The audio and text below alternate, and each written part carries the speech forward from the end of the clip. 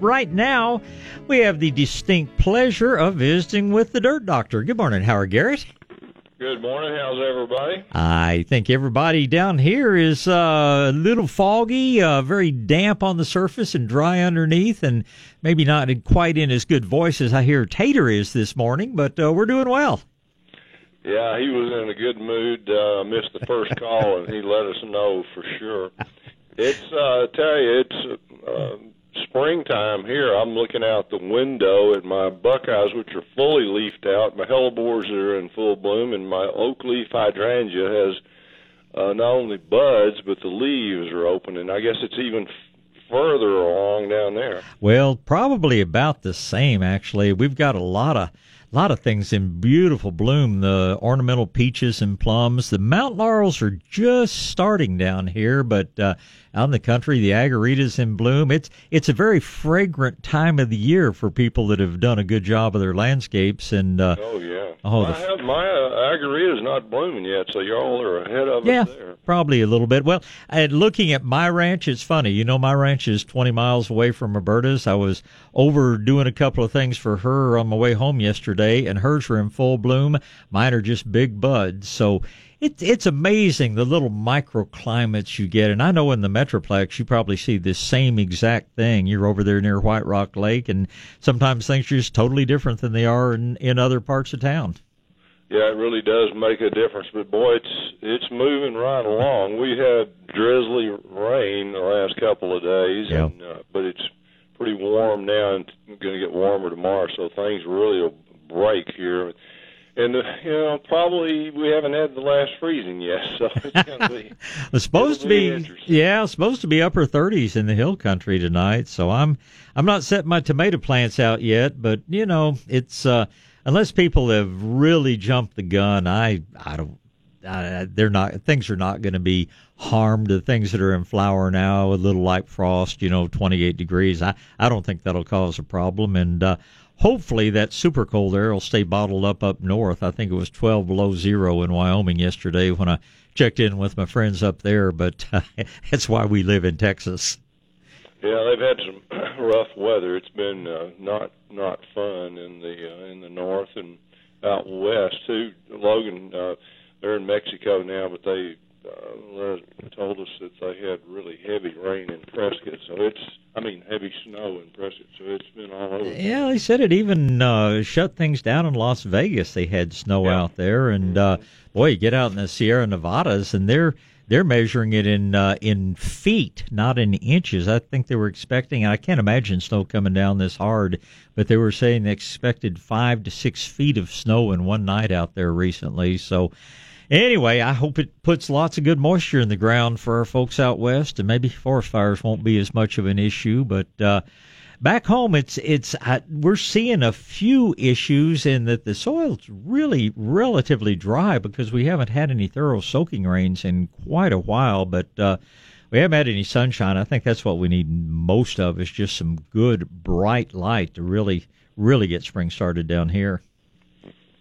Yeah, I think it's going to happen the next couple of days, so get ready. It's going to move fast. Well, I've been buying geraniums and petunias and Gerber daisies and all sorts of fun things in anticipation of it. So how was the big event last weekend?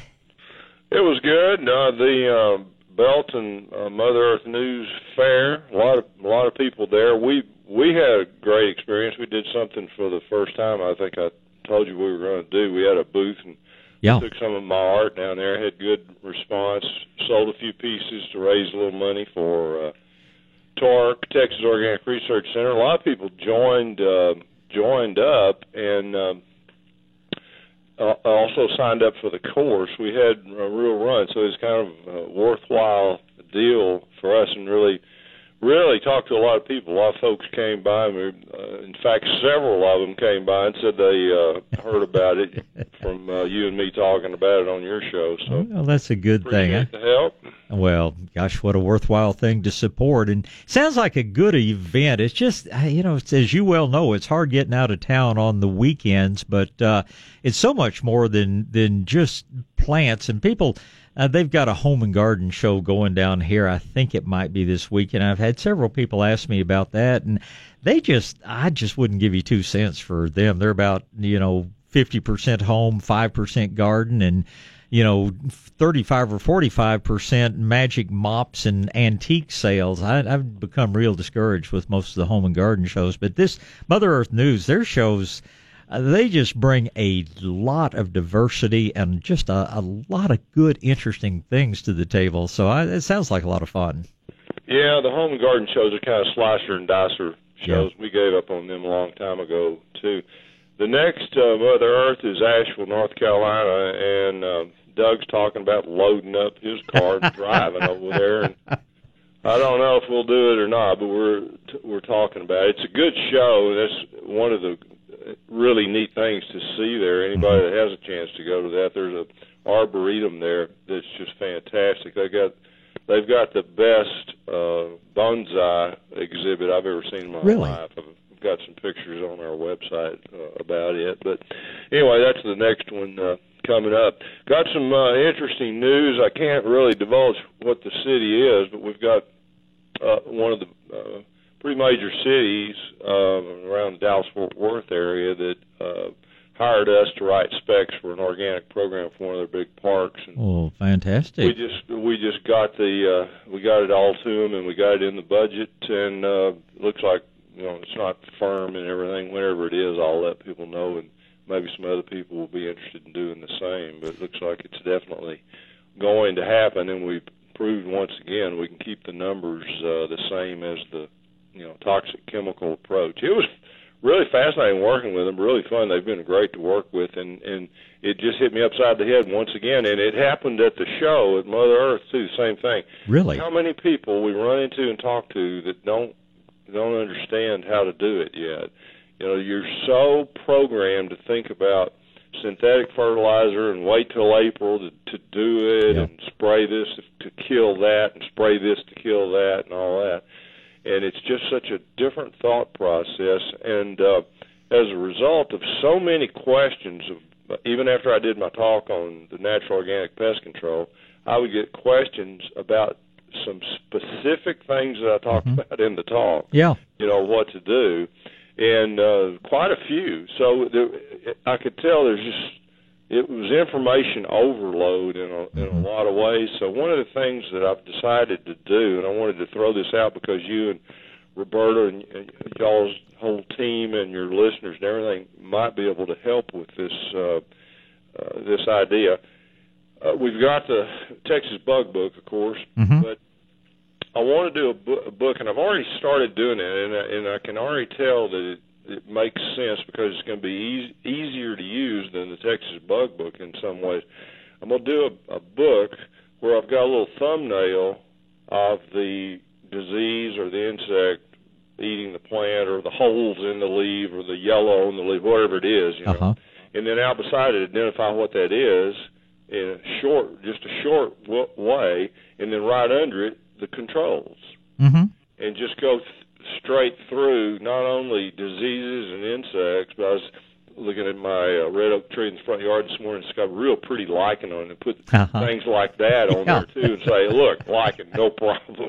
It's doing good stuff. That sounds like a great idea, and I just laugh when you say lichens, because there's rarely a week goes by that people aren't really concerned about this stuff that's just growing all over the bark of their trees. And with a wet spring and with all the light rain we've had, that sounds like a really good idea, and featuring to all the bugs that people may see that are either totally harmless or actually beneficial will be a big thing. And it's just the other thing that I find myself repeating over and over is that on trees and shrubs, most of the problems that hit them are the result of stress, and most of the time stress is caused by being buried too deeply. It's as simple as that, and it seems like eventually that word would get out, but kind of like you discovered at your event last weekend, there's just a lot of people that haven't heard it yet. And as one thing I would sure suggest with this, with your city park project, and even if it takes a few of Torque's funds, I would sure do some educational signage to go along with it, about what's being done and why it's being done. And absolutely, that's part of the deal, and hopefully it'll spread to the rest of the park system and to other people as well. And just the fact of how much safer it is for kids and pets, that just the fact that there's no, words to some effect, don't worry if your kids are rolling in the grass, there's nothing on the grass that's going to harm them in this project. So that's very exciting, and we look forward to giving you as much publicity as possible about it when you're legally free to release a few more of the details. But I really like the idea, of this new book and directly addressing things that people perceive as problems in the landscape, whether they are or not. I'm getting so many calls about clove, things like that right now, and tell people, hey, just, it's telling you your soil's compacted. It's improving your soil. If you don't like it, mow it. But golly, I just, I have to venture into those box stores every now and then for lumber and pipes and things like that, and I just can't stand the aroma of all the stuff. I can't imagine the people that have to work around all those toxic fumes all day. Yeah, it's not good. Well, I really would like to ask everybody if they see any kind of holes in leaves or discoloration of leaves, and whether you know what it is or not, take pictures and send it to us, info@dirtdoctor.com. I've got a ton of stuff myself, but just anything anybody else runs across, I think it'll make it where people can go look down through it real quickly and see that that's a problem or it's not a problem or what it might be related to, and your idea of showing the good and the bad insects through there as just a quick identification. Oh, that's a good guy, that's a bad guy. Well, and I do the same thing for what are perceived as weeds, because this year we have a lot of shall we say, green vegetation other than grass, because the conditions are just so right for things to grow, and the turf grass hasn't really started putting on its spring growth. So we're seeing the henbit, we're seeing the winter grass, we're seeing the dandelions and all, and if there's room, I think you probably have the same problem I would, and that is that you've got so much material to condense into a reasonable sized book. But I think weeds would be an interesting short chapter as well. Yeah, we'll see if we can work that in too. That gets into a whole long thing by itself, but we might be able to put the main ones in there. The one we're having, my turf at the office, I didn't even try to control it. The rescue grass has taken over, and we're just mowing it. It's just solid almost there, and it really looks good. The only thing wrong with it is that it outgrows ryegrass and other winter grass. It's so fast growing. Well, and it's just your basic St. Augustine hadn't started coming out yet. It is interesting. One of the guys that works with us, and he is probably the most regular, is I guess the best way to put it. He always puts compost on his yard once a year or many times twice a year, and he says he has zero weeds. He said all the yards around him are just a solid mass of rescue grass, dandelions, things like that. And Jerry says, and he's got a fair-sized yard, he feels like the compost brings in enough natural pre-emergent material that he said it's just not a problem for him. No, I totally agree with that. I just haven't taken the time to do that myself. So. I tell people, do as we say, not as we do, because it sure gets busy. That's exactly right.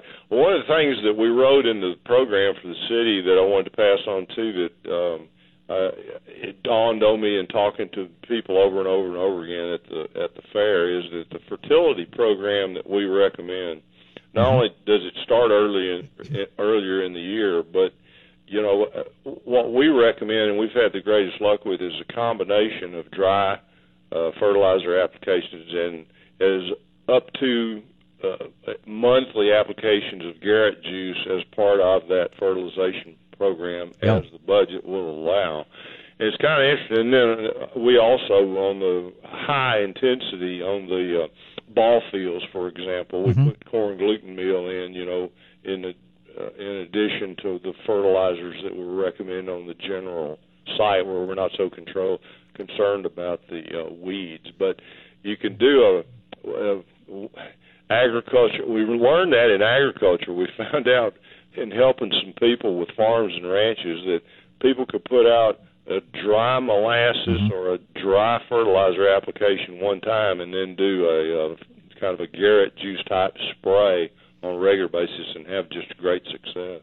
Well, there's no question about it. And I don't know if it's as much of an issue. We had a fella down here managing a Little League ball fields, and the good old chiggers, which, are pretty much ubiquitous all over the place. He started using a little bit of cedar oil, and he said it 100% took care of the chigger problem. I don't know if I think that's a great idea. But it might be something that could be added to the Garrett juice. I don't know whether Garrett juice alone would do it, but and he was doing it, I think he said twice a year, and we're talking areas that are heavily used by kids that are, with their diving, leaping, acrobatic catches and things like that. They're down in the grass a lot, and he said that they just had zero chiggers once they started adding a little bit of cedar oil to it. Yeah, I like that idea. Plus, it smells good anyway. Yeah. It might even help repel mosquitoes and some other pests as well. So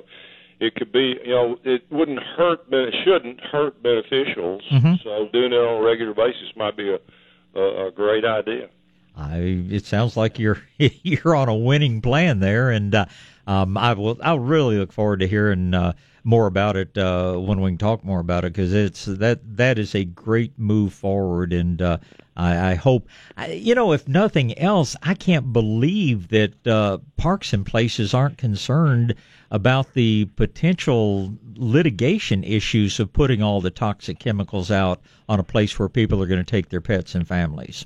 Well, they don't realize it's a problem. A lot of people don't. They're just, they're in their own world, and it hadn't occurred to them that there's a difficulty there. Because they hear the other guys on the radio, and they read the other columns where the people are recommending that stuff, and a lot of times it's university, scientist type people, and then they see the stuff in the stores, every store they go in, and they say, well, if there's anything wrong with this, they wouldn't be selling it. And that's the biggest problem right there, is too many people still trust that, it wouldn't be on the market if it wasn't safe. And, boy, that's a long way away from the truth. I heard somebody just the other day refuting our argument about Roundup being so dangerous. I mean, it's just we run into it all the time.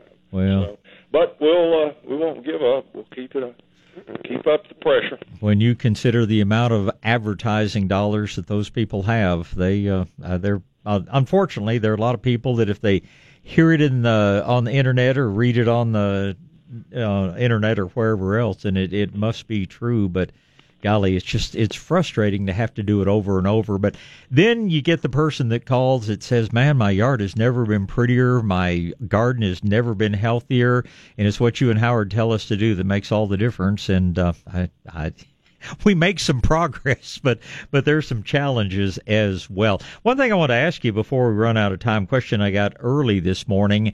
We've both had the experience of using that Haint Blue paint on the underside of our porches and things like that. And for me, it's pretty much almost 100% stop the dirt daubers and stop the wasps. But I had a caller talking about the barn swallows, and I don't know if that will make any difference. Have you had any callers, because you cover so much larger geographic area than I do? What is your solution when people tell you they want to build those mud nests up underneath their porches? Well, I'm looking at my eaves right here, and they were painted 7 years ago or something, and they're still clean as they can be, with the exception of the front where I'm too cavalier about keeping the fig ivy pulled down off the house. But no, I haven't seen any birds try to build nests at all, and I've gotten some reports from other people about the fact that it does indeed help specifically with the barn swallows. In fact, it came up originally because people kind of liked having the birds. And, I recommend to leave mud dauber nests. So, there's a little bit of a mix, kind of like your conversation about fire ants. There's a little bit of good news and bad news about having some of the things that the paint blue paint will run off. But it basically keeps things almost 100% clean. Well, I figure I've got a barn. I've got several outbuildings. They can have all the space they want up there. Yep.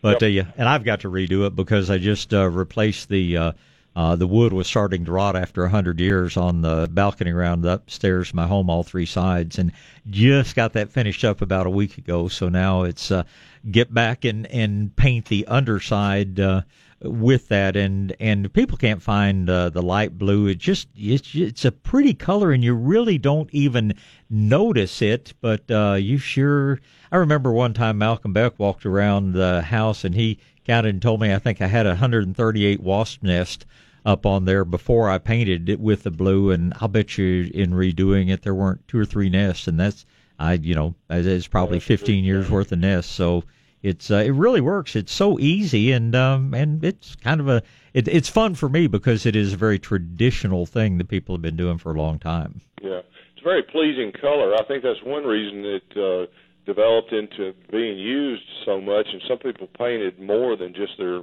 underside of their eaves with it. They'll paint a lot of the house and the trim, and sometimes I think one of the best uses for it out there, and I've never seen anybody do it, to get photographs of it. It's one thing that I need, is a boathouse. If you did the inside of a boathouse with it, that's one of the places where you have the most spider webs and all kinds of things growing and getting messy. So I'd love to have an experience. We've got at least one development in Dallas. I think we've got more than one, way out south between McKinney and Dallas, where in the restrictive covenants they've got the paint blue paint required when you build a house. That's pretty neat. That really is neat. Speaking of requirements, and we've been visiting a lot. In fact, I actually had him on the show last Sunday before, the head of solid waste for San Antonio, because they've got this great new recycling program going on. But I know at one point it was Plano or one of your little suburban communities actually outlawed putting leaves and grass clippings and things like that on the curb. Is that still in effect, or did they go away from that? No, it was in Dallas, and that's one of the things that I wrote a column about that stirred up a hornet's nest a couple of weeks ago. I said, the city of Dallas is talking now very seriously about cutting back on their bulk pickup because of budget issues. And I wrote a column in my Dallas Morning News column about the fact that it'd be very easy to solve it. Just make it where the bulk tree trimmings has to be ground and left on the properties. It's not going to be picked up by the city, and grass isn't going to be picked up by the city. And if somebody has some reason where they can't handle that, age or have a physical problem or whatever, budget or whatever it is, they can get a special permit, and the city will take that to a composting company, a composting area at the city, and it will stop.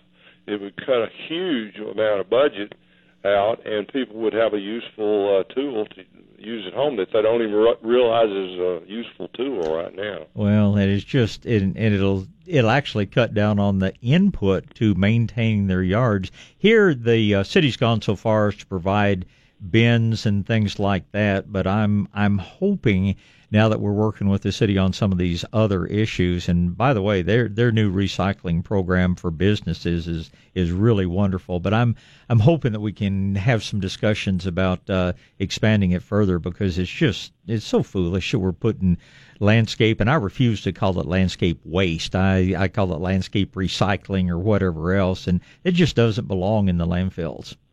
Well, Dallas actually did it several years ago, and they got so many complaints, and they weren't ready to refute the complaints or to set up that alternative way that I mentioned of people that physically can't handle it for someplace else for it to go, so they just started picking it all up again. And people, I've noticed myself for the last several months, the bulk trash just gets bigger and bigger and bigger and bigger out on the curbs, and I could see it was becoming a budget problem.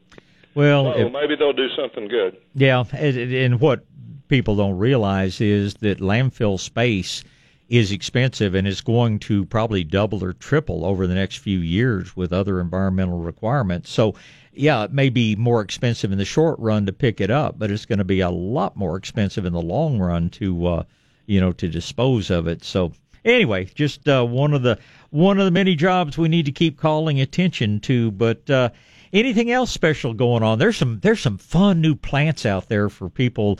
Everybody, this is the time of year people get out and visit the nurseries, but there's some new petunia varieties out there that are out of this world. We got in a new loropetalum, a new Chinese French flower, that the blooms are almost red rather than the pink, and there's some more dwarf and spreading forms of that particular plant. There's just some fun new stuff out there.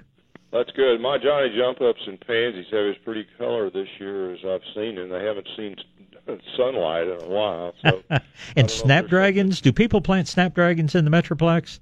Some. You don't see them a lot. The pansies, dianthus, and Johnny Jump-Ups are what are used the most. I've got a purple kale in the front yard in some pots. It's really pretty right now. And it looked like it had gotten nipped by the last freeze we had was about 25 degrees, and it did get a few things, but it just wilted it a little bit, and it snapped right back. I've got a great big one of those asparagus ferns that's great big. I think I got it from y'all at Shades of Green years ago, and it stayed outside during the 25-degree weather, and it didn't hurt it a bit. No, it doesn't. It has to go below 20 in our experience to get much burn at all on it, at least on an organic program. I don't know about people that are still doing it the wrong way, but and I'll get Roberta. She's a better photographer than I am, but I'll get her out to do some more photography, because this has been just practically the perfect winter for cool weather bedding plants. I don't think I've ever seen prettier pansies and jump-ups like you mentioned, but the snapdragons, the petunias, the stock, the alyssum, the ornamental kales and cabbages, man, it's just been a beautiful, beautiful spring down here. So we'll try to get some more of it photographically documented for some of your many endeavors that you're doing. I'm really excited about this new book idea. That sounds like a great thing. Yeah, everybody keep your phone handy and give me some shots of any kind of strange holes or distortion or anything else to foliage. Send it to us, and we'll add it to this book, and hopefully it'll be helpful for everybody. Well, and if you're just starting a running list, we need to be sure we get sapsucker damage into that list, and I'll start jotting down things as I think of them and send them along, and we look forward to helping every way we can, as always, Howard. Had fun as always, and we'll see you guys next week. We will sure look forward to it, and spring will have sprung even further then. Give the ladies in your life a hug, and the pets a big pat on the back for us. It's always fun to talk to you. Thanks, Bob. Thank you, sir. Appreciate it. Bye. All right, Mr. Howard Garrett is the Dirt Doctor. His website, dirtdoctor.com, absolutely the best on the internet for a wide range of questions and information.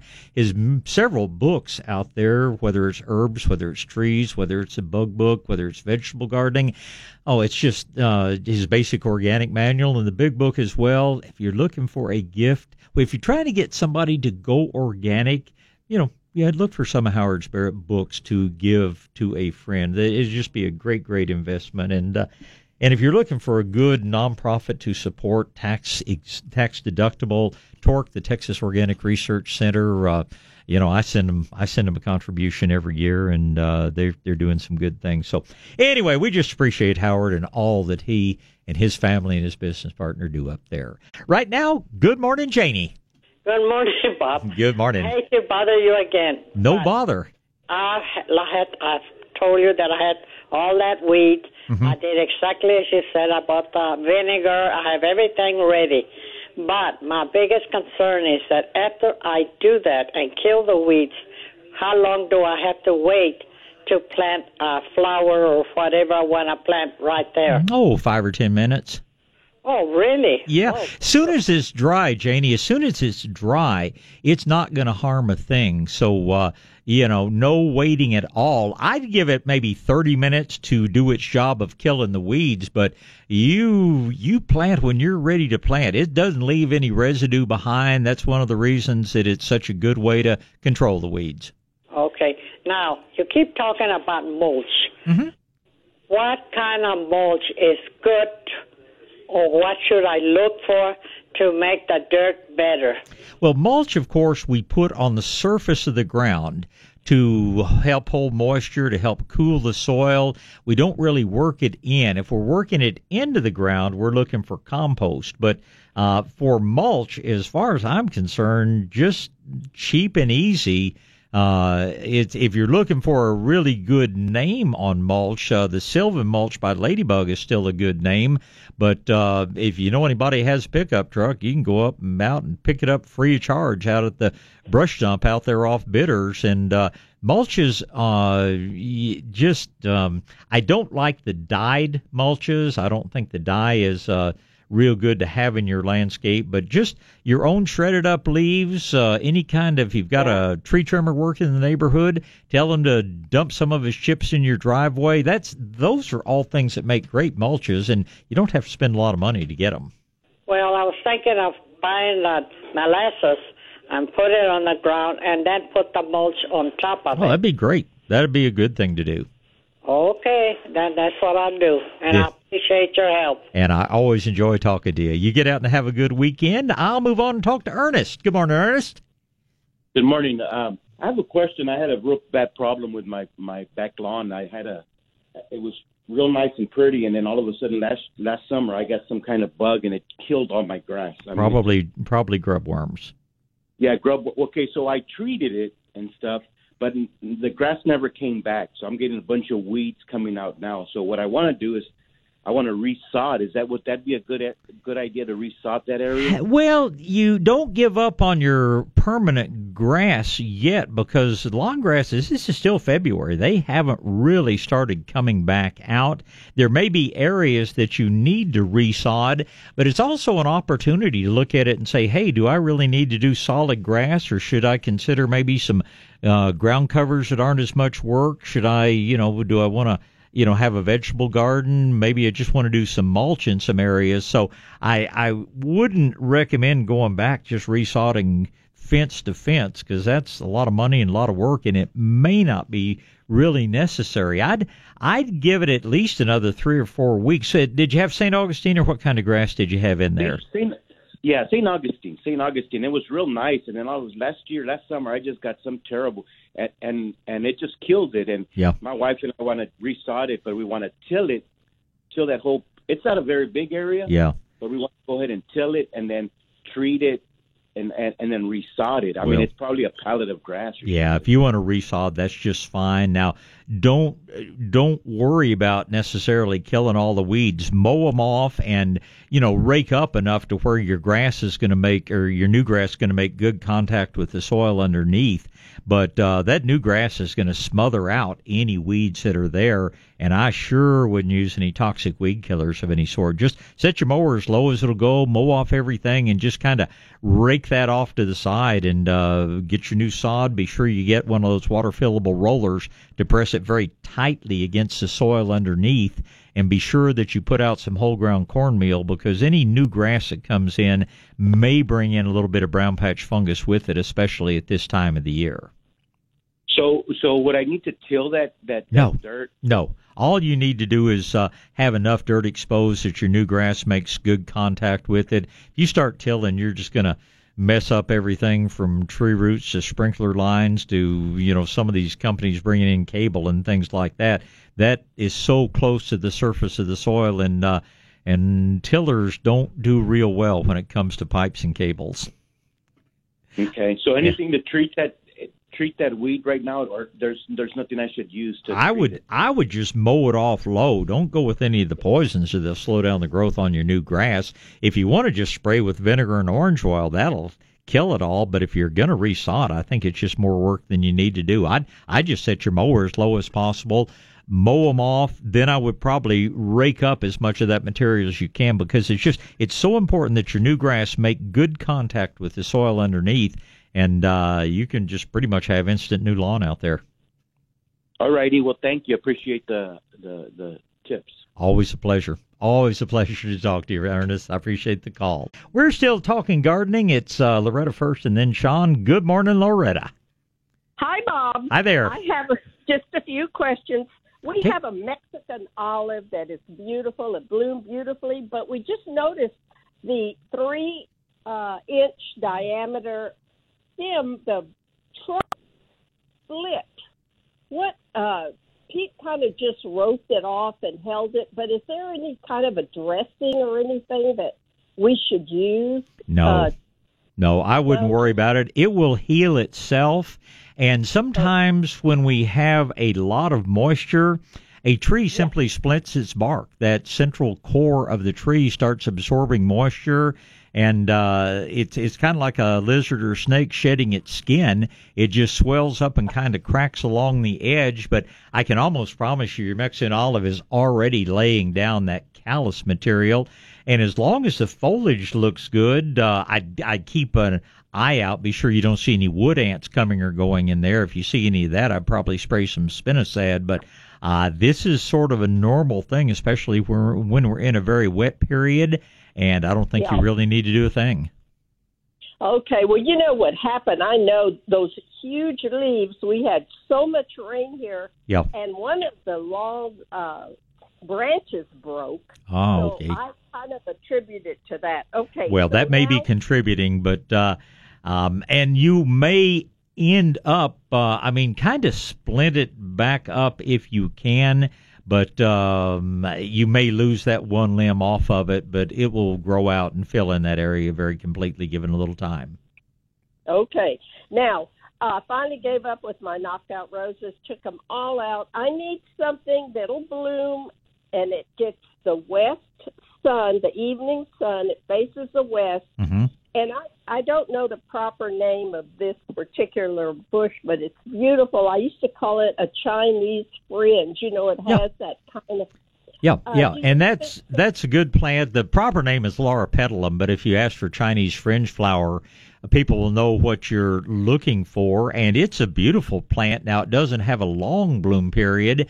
If you want something that will give you more flowers over a longer period of time, look at some of the new, more compact Esperanzas. They're oranges and reds and gold, as well as the old standard yellow, and some of them that only grow about 5 or 6 feet tall. So that's something that would give you flowers all summer that might even be pretty in combination with your Chinese fringe flower. Okay. You know, the Esperanza we bought last year from you, that orange one, never froze. It's beautiful. Yeah. It's incredible. I can't believe it when, I just don't believe it. But anyway, one other question. Okay, well, I kind of figured, but the Esperanza might just grow a little too tall for that area. I was even thinking of maybe, what's the other one? The Pride of Barbados? Well, that or else the, we have them all over San Antonio. They bloom beautifully and they grow big, but they have new ones that are shorter. Yeah, well, bougainvilleas, and there are lots of different ones. Yeah. Okay, well, I needed to ask you quickly about the Cryptogramma wasp. When is the time? We have property that has about 10 beautiful pecan trees. Well, if you're, let me do this quickly because I need to get Sean on here. But if you're worried about webworms, put out your trichogramma in about May or so. If you're worried about leaf rollers and pecan case bearers, you can put those out any time, and the trichogramma are available now. So we can talk tomorrow if we need to talk more. Right now, Sean, good morning. Hi, Sean. Yes, I had a question. You hear me? Yeah, just fine. Yeah. Okay. What about army worms on oats in the fall? Is there on a large scale? You can, and that's interesting. Loretta was just asking about this little non-stinging wasp called a trichogramma. And you can put those out, and they will take care of virtually all caterpillar problems, including the army worms. And it's simply a little strip that you hang out in the tree. This little, almost microscopic wasp destroys the eggs of the army worms and so many other things. That's going to be the first line of defense. There's also a non-toxic spray called spinosad that if the weather's right to have a number of them, that'll take care of them. But typically, if you put out your your trichogramma in the spring, you won't have the armyworms in the fall. Okay. All right. Do you know kind of a rate? Yeah, you put out, if you're hanging out the little cards, you do about 5 per acre.